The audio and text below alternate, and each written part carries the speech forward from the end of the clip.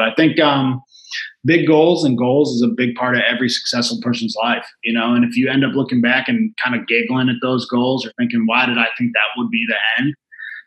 More power to you, but you got to set them high and, try to get as close as possible. Welcome to the Accelerated Investor Podcast with Josh Cantwell.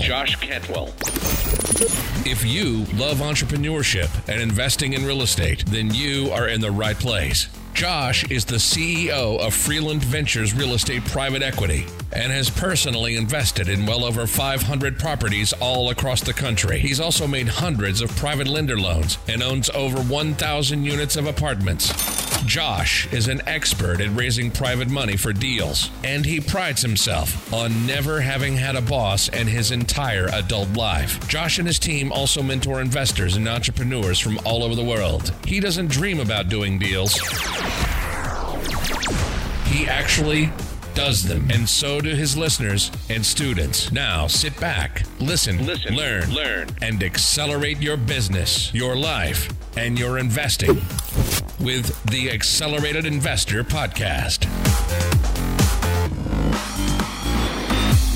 So, hey, welcome back to Accelerated Investor. I'm so excited that you could join me again today for yet another episode. We are now at episode 100 and something. Where are we at, Remy? AI Podcast episode number 99. Oh, we're at number 99. Fantastic. And we've got another 150 episodes roughly before that with our old podcast, right? Yeah. So we're having fun with that. And today I'm excited to interview a local investor from Cleveland. He's somebody that we joint ventured with. We funded a lot of deals for on the debt side. And he has a really amazing journey from his journey into real estate, jumping in as an agent, jumping in as a leasing agent, and now owning over 700 units of Airbnbs and commercial real estate. His name is Steve Morris. He's the CEO of Red Door Renovations and Bulletproof Sales. He has a huge portfolio, an amazing lifestyle, and an awesome story to tell us today. Steve, thanks so much for jumping on Accelerated Investor. You're going to make me blush, man. That was quite the introduction. So hopefully I can hold up for the next. Absolutely. Just be yourself, man. I like to do these, Steve, my audience knows, really for personal, selfish reasons to get to know some new affiliates, some new joint venture partners, new guys we can do deals with, and then also provide a ton of value for our listeners and students and stuff like that, man. I know you got a busy schedule, so thanks for hopping on. Steve, why don't you just start real quick with where you're at today? I love to talk about what's going on right now in today's market, and then we'll go backwards and talk a little bit more about your journey. So tell us, what are you working on today? What are you most excited about? What are you working on as far as raising capital, doing deals? What's your niche? What's your money making strategy? Yeah, and as ground level as it can get, is we're jetting out of here to go to a couple events in Tampa in the next week. And you asked me that question. I got the whiteboards in front of me, so it's very clear what we're doing right now. 65 units in West Virginia, raising some capital for that. We got 34, 35 lakefront condos in Cleveland, and then so that's the acquiring board right here. And then we got the project management board and stuff we already own. We got 200 units over there that we're trying to turn. And then on the acquiring board, I won't list them all, but we got 5, 6, 7 Airbnbs that we're probably popping in the next, 14 days as far as closing. We'll take them down, value add them, and then refi them out. So. Nice. By the way, I have an Airbnb that I've got, a luxury one in Rocky River that I actually just sold. So I've got about $17,000 worth of furniture. If you're looking for good furniture that you can buy off me, we would buy it for sure. We're the Amex card is getting a little abused on some of these furniture sites. I think sure. We were doing some projections. Actually, it's kind of funny that you brought that up. We're looking at warehouses. I was going to reach out to you guys for a loan or whatnot on some warehouses over on the Detroit Shoreway area. Got it. Okay. So for the people that aren't from Cleveland, that's 10 minutes from downtown. Yeah. But we're looking at some warehouses there actually solely because we're spending so much buying and shipping the furniture to the Airbnbs. We'd rather buy it on pallets and then ship it into a warehouse and get a discount. So it's nice. Weird how business evolves. But that was I think we'll spend $500,000 on furniture alone this year. That's fantastic. $500,000 in furniture. Yeah, you should be buying that stuff in bulk for sure. Yeah. And just like you, man, we're focused on a lot of debt and equity stuff and funding apartments and buying apartments. And so these couple of last Airbnbs that I have and rentals. We got a lot of furniture so to get rid of. So Steve, your passion today is all Airbnbs. It's all commercial real estate, mostly multifamily and apartments. Just talk for a second to our audience about how your journey has evolved to the point where today that's your focus. Why is that your focus? You've obviously learned a lot, the things you've done well, the things that didn't go well, and now you're at scale. You have over 700 units. So maybe for our newer investors or newer listeners that don't know a ton about Airbnbs and commercial apartments, what are some of the major benefits that you feel they provide for you and for your lifestyle? Yeah, so what's great is the synergies there, right? It's actually a very similar model. We're getting everything rent ready, be it a 1-bedroom apartment building. We got stuff in Sheffield Lake or, what we would consider B areas. We got stuff in C areas around Cleveland. So a lot of times we're fixing all of them to the same capacity. We're kind of almost borderline gutting them and throwing, granite remnants and new counters in there. And that works for apartments and Airbnbs. When people stay in Airbnbs, they're going to compare it to a hotel. So you want to be, if not high end, like right there, right? Because if they're not staying with you, they're going to stay in a nice hotel and they're going to get great service. So what we're doing in our apartment buildings and Airbnbs is great because we're, like you said, we're able to kind of like scale it, and then the synergies there, so we're able to get some discounts as far as materials and stuff like that too. So the process from apartments to Airbnb is almost identical, and then you furnish it, which we already kind of touched on now. Before that, so you're getting it rent ready / safe, functional, improved. Maybe you're slapping some debt on it on the back end, and then the only other step, instead of signing a lease, you're furnishing it, and then you're going to go get short-term leases or day-to-day renters. Right, you bet.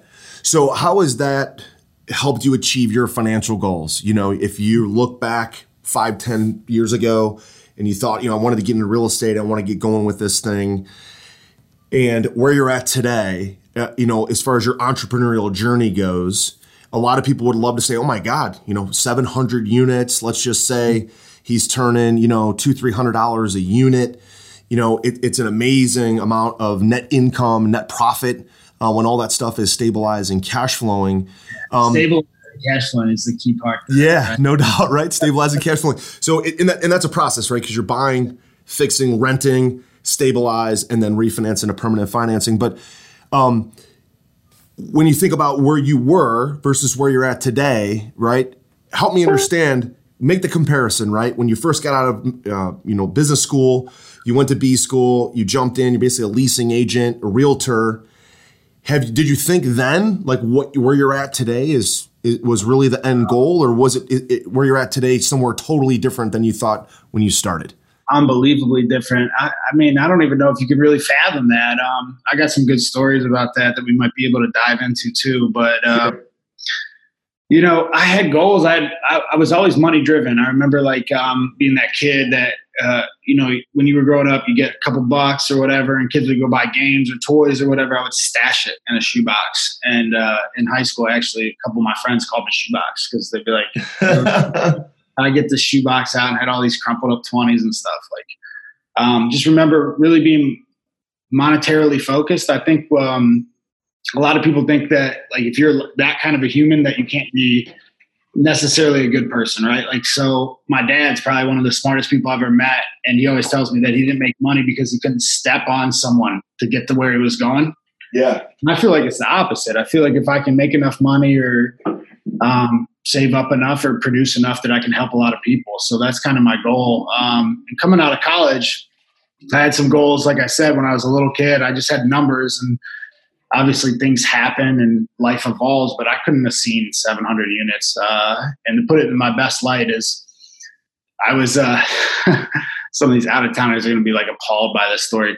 I was in East Cleveland when I was 24, probably on a street that I shouldn't have been on as far as crime goes and whatnot. I probably could have got robbed in the front yard, but I had no money. I was borrowing money to drink beer. I was borrowing money to pay rent. I was doing some deals as far as leasing or selling some real estate. And I was trying to get some of my first rentals. And, there's some cheap good value rentals in Cleveland. That's why I like especially East Cleveland. So this guy was trying to sell me a duplex, swear to God, in his front yard for $7,000. And I think he wanted to sell it to me for 11, and I offered 7. And it was fully rented and almost turnkey. This is about 5 years ago. Sorry if I swear, because I'm going to do my best. I always do on the podcast, but you know me. So this is, I'm trying to beat him up over an $11,000 fully rented duplex. It was nice. And I remember he was kind of on his way out. He was retiring, and he told me, he goes, yeah, this is my last one of 60 units. And I remember thinking, oh my God, like if I could just ever get to 60 units, like I'll be forever rich. I'll be, that was my ceiling. That was the most successful person I heard in my life at 24. He had 60 rentals. So, getting to 700, I'm not saying it happened on accident, but I could have never seen it coming ever, ever, ever. So It's pretty cool to watch it just kind of come to fruition and stuff like that. So yeah, well, I think for a lot of people that get started in this business, even owning their first rental is like, oh my God, I would love to have one and make an extra $200. And then it's like, what if I could get 10? Oh my God, I would get an extra $200. What if I had 50 and an extra $200? Oh my God, I'm making an extra $10,000 a month. It's amazing. And then it's about, look, what I love about real estate is the fact that you can essentially stamp out the same process again and again and again. The house is a little bit different. The square footage is a little bit different. The bed and bath mix up a little bit different. But if you have a system for apartments or Airbnbs or rentals, and you're doing the same luxury vinyl plank flooring, you're doing the same color schemes, you're doing the same kind of cabinets, granite, stamp it out, stamp it out, stamp it out, stamp it out. Then it's just like, okay, now residential is kind of boring. Like, let's just buy a big apartment building. It just gets kind of gross. I think you're kind of nuts, people that are like, 24 or even 50 years old, and they get started say, I want to own 1,000 units. Like, you can't even get your arms around that, right? Yeah. It's just like, do a deal, figure that shit out, then do 10, figure that shit out, then do 50, then 100. It just kind of grows organically, right? Yeah, absolutely. And you just learn as you go. I mean, I'm a big reader and listen to a lot of podcasts or even if I'm at the gym, I'm probably not listening to music, but maybe, Gary V podcast or whatever, the Wolf Den, whatever that looks like. And that's great, right? You can learn some stuff from business, lifestyle, mindset from those guys. Absolutely. But there's no comparison to buying your first rental. Like you said, 1, 2, 3, 4 doors and scaling that to whatever, $1,000 or $20,000, right? Because you get in these books and you read about real estate, but nothing teaches you like hammer to the nail or managing a project, So it's a big deal to do your first one. I don't think you got to get it perfect, but you got to get it started, right? Are you ready to automate and explode your real estate investing? We're searching for extremely motivated individuals who are sick and tired of wasting time and want to finally see real results from their real estate investing business. We're searching for investors looking to get to the next level and become a bigger, better version of themselves while being a more successful real estate investing entrepreneur. Apply for mentoring and coaching at joshcantwellcoaching.com/podcast. That's joshcantwellcoaching.com/podcast. Yeah, no doubt. I liken it often to, and I've played sports all my life and I still coach club volleyball. There's a big difference between being in the classroom and going through the playbook. Like, let's just say you play football and you learn the plays and you do it on a whiteboard or you do it on a chalkboard and you're learning the plays from your coach. And then you got to go outside in the field on the grass or on the turf and actually do it. There's a massive difference between being in the classroom and doing X's and O's versus actually being on the field. That is, to me, the closest comparison being an athlete that I can make. When you're actually slamming into somebody with your pads on, or you're playing hoops, or you're playing lacrosse, or volleyball is much different than the X's and O's on a whiteboard. You just got to get in, do it, figure it out. Even if you don't make any money on your first deal, or I've had several deals this past year we actually lost money on, but I learned a shitload of stuff from those deals because things I did with contractors that didn't work out, or things I did with financing that I did wrong. It's amazing. You never learn what you can learn actually doing it from compared to what's in a book or a course or a podcasts are great. Training programs are great, but you got to go do it. Steve, let's talk about your current business. So when you have 700 units, a lot of people might look at that and say, holy smokes, that's a massive portfolio. What does the team look like that helps you manage that type of thing? Leasing agents, contractors, maybe an operating officer that helps you out. Tell me a little bit more about the team that kind of pulls all the strings for you. You know what's beautiful about real estate is I feel like with if you own some sort of a factory or any other business where like man hours were super important, or in-house man hours, I should say, in-house man hours were super important. You got to carry that overhead. And what I pride myself about, and maybe what helps create a little bit of my lifestyle, is that I don't think we're the biggest business in town and or nationwide, obviously, for man hours per door or whatever that looks like, dollars per door with support. But what I pride myself in is creating like really good joint ventures. And I'm able to rely on people outside of my business to supplement what a lot of times would be in-house paid salaries. So we do a lot of that. We're bringing deals, they're bringing deals, we're bringing money. They're bringing project management, we're bringing property management, vice versa. We kind of refer to it as like an a la carte menu. If they bring X, then we're going to bring Y. And then we chop up the equity as we see fair, or both sides see fair. So we got those joint ventures, which is great. So we rely on a lot of stuff that maybe they have. Executive admins, them obviously, their contractors, their money, whatever that looks like as we chop it up. As far as in-house for Red Door, sales manager, acquisition guy, basically, and we do so. If you know some of the so Paul Vincent is our lawyer. Mm-hmm. And again, all these people that we probably could have in-house, lawyer, CPA, COO, stuff like that. We have some of those positions, but we rely on bringing them in. So Paul typically would send, as a lawyer or whoever, a CPA, they would send you an invoice and say, please pay this. What we do a lot of is when we structure the deal, instead of, paying $20,000 for lawyer fees and a PPM, for an apartment building, we'll throw Paul 5%, So I think what we do a lot of is strategic partnerships instead of employees. But like I said, I'll run through Red Door real quick. We got me, a sales manager, a leasing agent, a project manager, and basically a social media person. So that's in-house. Got it. Nice. Very good. Yeah, I love the idea of, that's one of the things about commercial real estate and apartments, large deals, right? I mean, it's just the opportunity to split the deal up, and there's still a lot of action. There's a lot of profit. There's a lot of equity for everyone. Absolutely. As opposed to like a single family home, you do one joint venture, you have one partner. It's like, okay, you're getting $100. We're getting $100. Like, who gives a shit? You talk about an apartment deal, it's 200 units, and now you're multiplying it, and you have $300,000-$400,000 maybe a year of net operating income. Now you're talking about some significant money to be able to carve that up, and it makes a difference for everybody's balance sheet.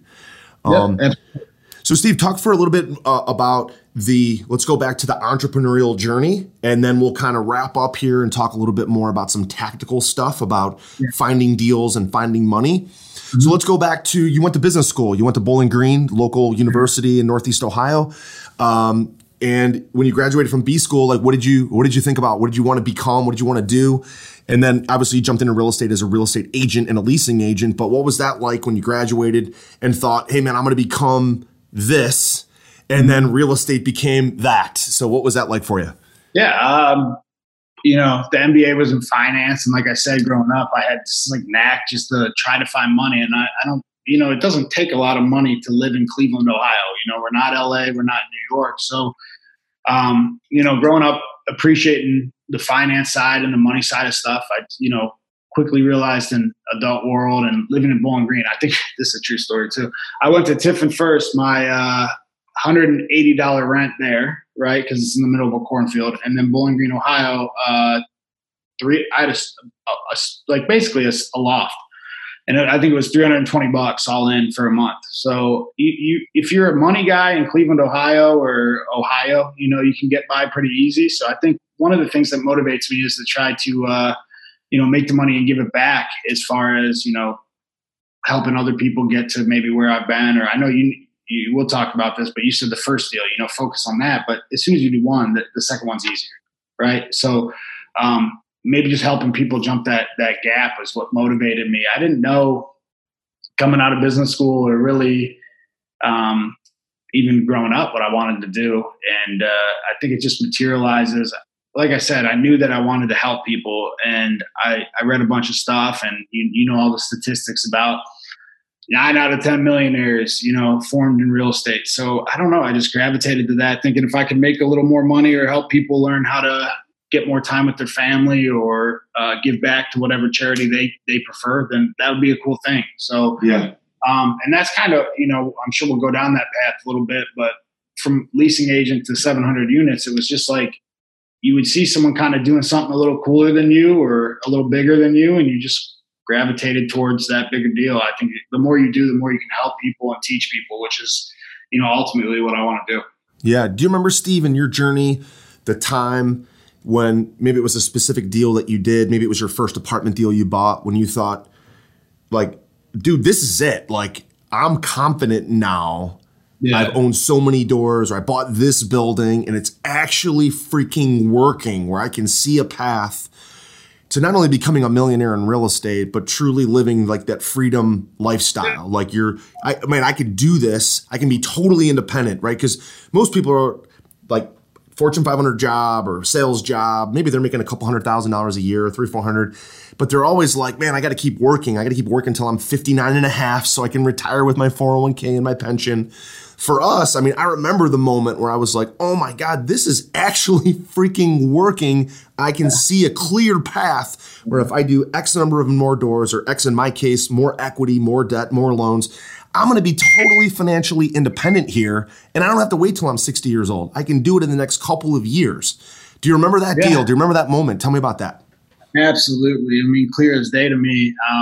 And there's kind of 2 points, right? Because I know we talked about this a little bit off camera, and obviously in the same market, so a little bit about me and vice versa. But sure. I was a wholesaler first, right? So I remember that moment in wholesaling, right? I had a house, again, close to downtown. We won't go into the streets for the people out of town, but close to downtown, and I got it for $25,000 and was able to sell it the same day or a day later for $50,000. And for me, coming out of school, and, I didn't grow up in a ton of money or have a ton of head starts, but, 20, 30 grand in a day felt like that was it, right? Like I was unbeatable then. And I think, like you said, hindsight, I probably wasn't, but that was the wholesale moment where I just felt like, all right, I can do this. I can outplay anyone in this market. We got some great wholesalers in Cleveland, but I just felt like, at that point, like you belong, right? I'd done some smaller deals or whatever, but that was the one where I thought, a lot of people would be happy to make that maybe over 6 months, and that made me feel like I was a player in this market. And then we talked about earlier, you go from doing this and you see someone else doing Y, and maybe it's got better payouts or tax benefits. And I just kind of started progressing through wholesaling all the way to the multifamily buy and hold. And I remember that moment too in the multifamily. I sent out a MailChimp blast. I think I was paying all of $29 a month for MailChimp. And a lady hit me back and was like, I got this off market 48 unit building in Sheffield Lake, which is a suburb of Cleveland. And it was 1.4 million. And it's funny because I didn't own any commercial real estate. And I was like, but I'm a little savvy, right? So I look at the email and I think, shit, this looks like it makes sense. And I had no idea if it did, but I just forwarded it to Nick Burton and Tim Bratz, obviously, and said, hey, man, can I get paid on this? And, we were able to take down that building for 1.4 million, 48 units. They're mostly 2 bedrooms. Obviously a great deal. I think we're looking to refi that out at like 3.6 million. So nice. All in for 1.9 million, refi out at 3.6. Smoking hot deal, but I remember thinking, yeah, exactly that. When the replies, it's a great story actually. She started replying and she didn't really know what she was doing. I had never bought commercial real estate. I didn't know what I was doing. We got an in-between with Tim's team, and I ended up, buying her a phone because she didn't even have a phone. She's a bird dog. And she's like, I think this is what you're looking for. And I ended up buying her a burner phone at Walmart because she would have to go to the library to email me back about this deal. And exactly that. It was, I'm reading the emails and I'm thinking, this is my break, right? This is where I get, 50 doors in a day. And she would leave the library when she was emailing me because she didn't have a phone or computer. And we're going to offer cash. We're going to do this. Let's go. Let's lock it up. And then 24 hours would go by and she'd come back to the library and email me back. All right, I was like, all right, enough of this. I'm going to buy you a burner phone. We're going to get this across the line. Because like you said, it was this moment in my head where I felt like, if you could get 50 doors in a day, like you're starting to be a legit player, So right. I do remember both those days where I felt like I kind of broke through whatever market I was in or felt established. So. Yeah, I'll never forget the day when I quit my job as a financial advisor. I was actually standing on Madison Avenue in Lakewood. Mm-hmm. This is all the way back in 2005. And I was meeting with the local HomeVestor franchisee. His name was Ted Cowan. We had just met. I walked out of that meeting. I walked onto Madison Avenue and I just told myself I'm going to quit this job. And I did. Called my manager at that time and said, dude, this financial planning has been great for me. I was, very young. Made a nice it's a great industry too. It's a hard one to walk away from, It is. I was managing $30 million at 26 years old and had a great recurring income, a big 6-figure income, almost all commission based. But I realized, man, I tell this story all the time. Most of my most successful clients did not have all their money in the market. They had their money in real estate. They owned apartments, They owned buildings, they leased them out to restaurants, they had single family homes. I remember quitting. That was a watershed moment for me, similar to the two stories that you told as well, which is awesome. So Steve, where do you think you're going to take this thing? At this point, is it just, selecting the right deals, building the portfolio? Is that the main goal here? Do you have a number in mind as far as number of units that you'd like to get to? Yeah. I got a number in mind. And it's probably going to sound as dumb, hopefully, hindsight, it sounds as dumb as my 60 doors and when I was standing in the front yard at East Cleveland, but I got a number. It's 20,000 units. And nice. Don't know how or why I got there. A lot of people reverse engineer stuff and I do, but that's my number. And I hope, like I said, hopefully one day I'm watching this podcast or replay of this or a clip of this and I got 100,000 units and it just sounds dumb. But I think big goals is a big part of every successful person's life, and if you end up looking back and kind of giggling at those goals or thinking, why did I think that would be the end? More power to you, but you got to set them high and, try to get as close as possible. In my newest real estate investing book, The Flip System, you'll learn the proven secrets and strategies that I've used to be a successful real estate investor.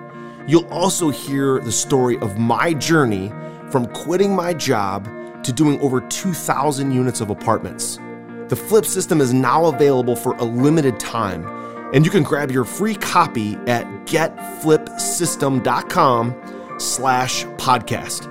You'll learn the same proven principles and secrets and investing strategies that I used to quit my job and pursue a life of financial freedom. In this book, I'm sharing exactly how I was able to personally close over 750 profitable real estate deals, make over 400 private lender loans, raise over $30 million, and acquire over 2,000 units of cash flowing apartments. Get my newest book now for free at getflipsystem.com/podcast. That's getflipsystem.com/podcast. So Steve, let's pivot real quick into some tactical stuff about actually doing deals. What are some of your favorite techniques now for finding apartment deals? It's obviously a very competitive market. There's a lot of money in the system. So finding the deals is very important. So I got a savvy one for single family, and I got a less savvy one for multifamily. Because there's almost more barriers to entry to multifamily, and I know you know that. But for people listening, it's almost like a click, right? Like there's some big ass players in multifamily, and they get the deals first. So you just got to be super active in multifamily. So what we've been able to do. That helps a lot. We've touched on it in a different capacity earlier is those joint ventures, right? So you got a lawyer, you got a CPA, you got a broker, all these people that you're doing deals with, and you only have 2 ears and one mouth. So you can only listen to so many conversations and talk to so many people about trying to do deals. But if you're bringing your partners in to equity, instead of people cutting them a $1,000 fee or a $5,000 fee or a $20,000 fee, if they get a smoking hot deal, like my broker, the people I use a lot, you guys, Pinnacle, all these other people that supply debt to me, I think they bring me deals because a lot of times I will give not the broker ownership, but the people that are operating with me ownership. So, right, I got people that will say, hey, my client's going to sell this house, or if it's a lawyer or a mortgage broker or a commercial broker, whatever that looks like, they bring it to me first. I'm very happy to loop them back in for 20% ownership. And they obviously bring some part of the deal, be it capital or, sweat equity, property management, all that kind of stuff. So I believe that that's my unique ability in commercial. It's more networking and making sure people feel fairly compensated, But you asked about the progression of real estate as far as leasing agent all the way to commercial real estate. But if you think about it, like the market, and you can make a lot of money, like you said, as a financial advisor or a real estate agent, but there's a cap, right? Yeah. Market says you should make 3%, or as far as real estate, and maybe as a financial advisor, you're getting the 1% residual, and you got this big ass,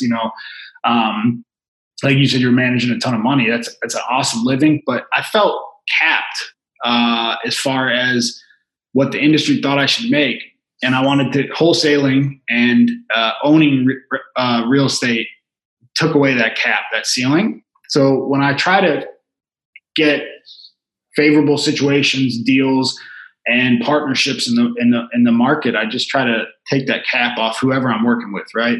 So there's a lawyer, maybe they got a fee for a PPM. There's a commercial broker, there's a lender, and I'm happy to pay them their fees. But if I can roll them back into ownership, all of a sudden the deal flow just falls on me. I actually spend probably less than $2,000 a year on marketing. Yeah, that's fantastic. It's all relationship based. How can I make them feel like they don't have a cap to their income and come back into deals? Which I think is unique. You got a ton of big guys spending hundreds of thousands of dollars on ads and whatnot to raise capital and find deals. I'm the complete opposite. I don't spend any money on marketing. I think I create a win-win situation as far as my, partners and people that typically are paid a fee, bring them back in, and everyone brings us deals, and that's a beautiful thing. Yeah, I'm thinking a lot of the guys that you're talking about too, whether it's a broker, lawyer, CPA, maybe even a contractor, or in your case, you have an acquisitions manager that probably gets a piece of deals. But a lot of those guys have a business, or they have a job, if you will, like they're a commercial contractor, or they're a CPA, or they're a broker. They don't necessarily want to get out of that position or out of that job or out of that industry to all of a sudden become the main investor, the boots on the ground, and the guy who's coordinating everybody. They want to do their job. And a lot of them already make enough income to pay the bills and take care of the family, go on vacation. So what do they want? They want a piece of equity, right? They want a way to build their balance sheet, their net worth, without having to maybe invest like $100,000, $200,000 into a private placement structure. So if they get a piece of ownership through giving up their fee, they're okay with that because they're getting enough fees from their other clients, right? So it's really an awesome opportunity for them. And they look at you as maybe, I don't know if this is the right word, but kind of the gravy train, if you will, to say, this is something that's going to pay me for the rest of my life, as opposed to just taking a fee for doing this legal work or this, accounting work. So love that. So how about on the single family side?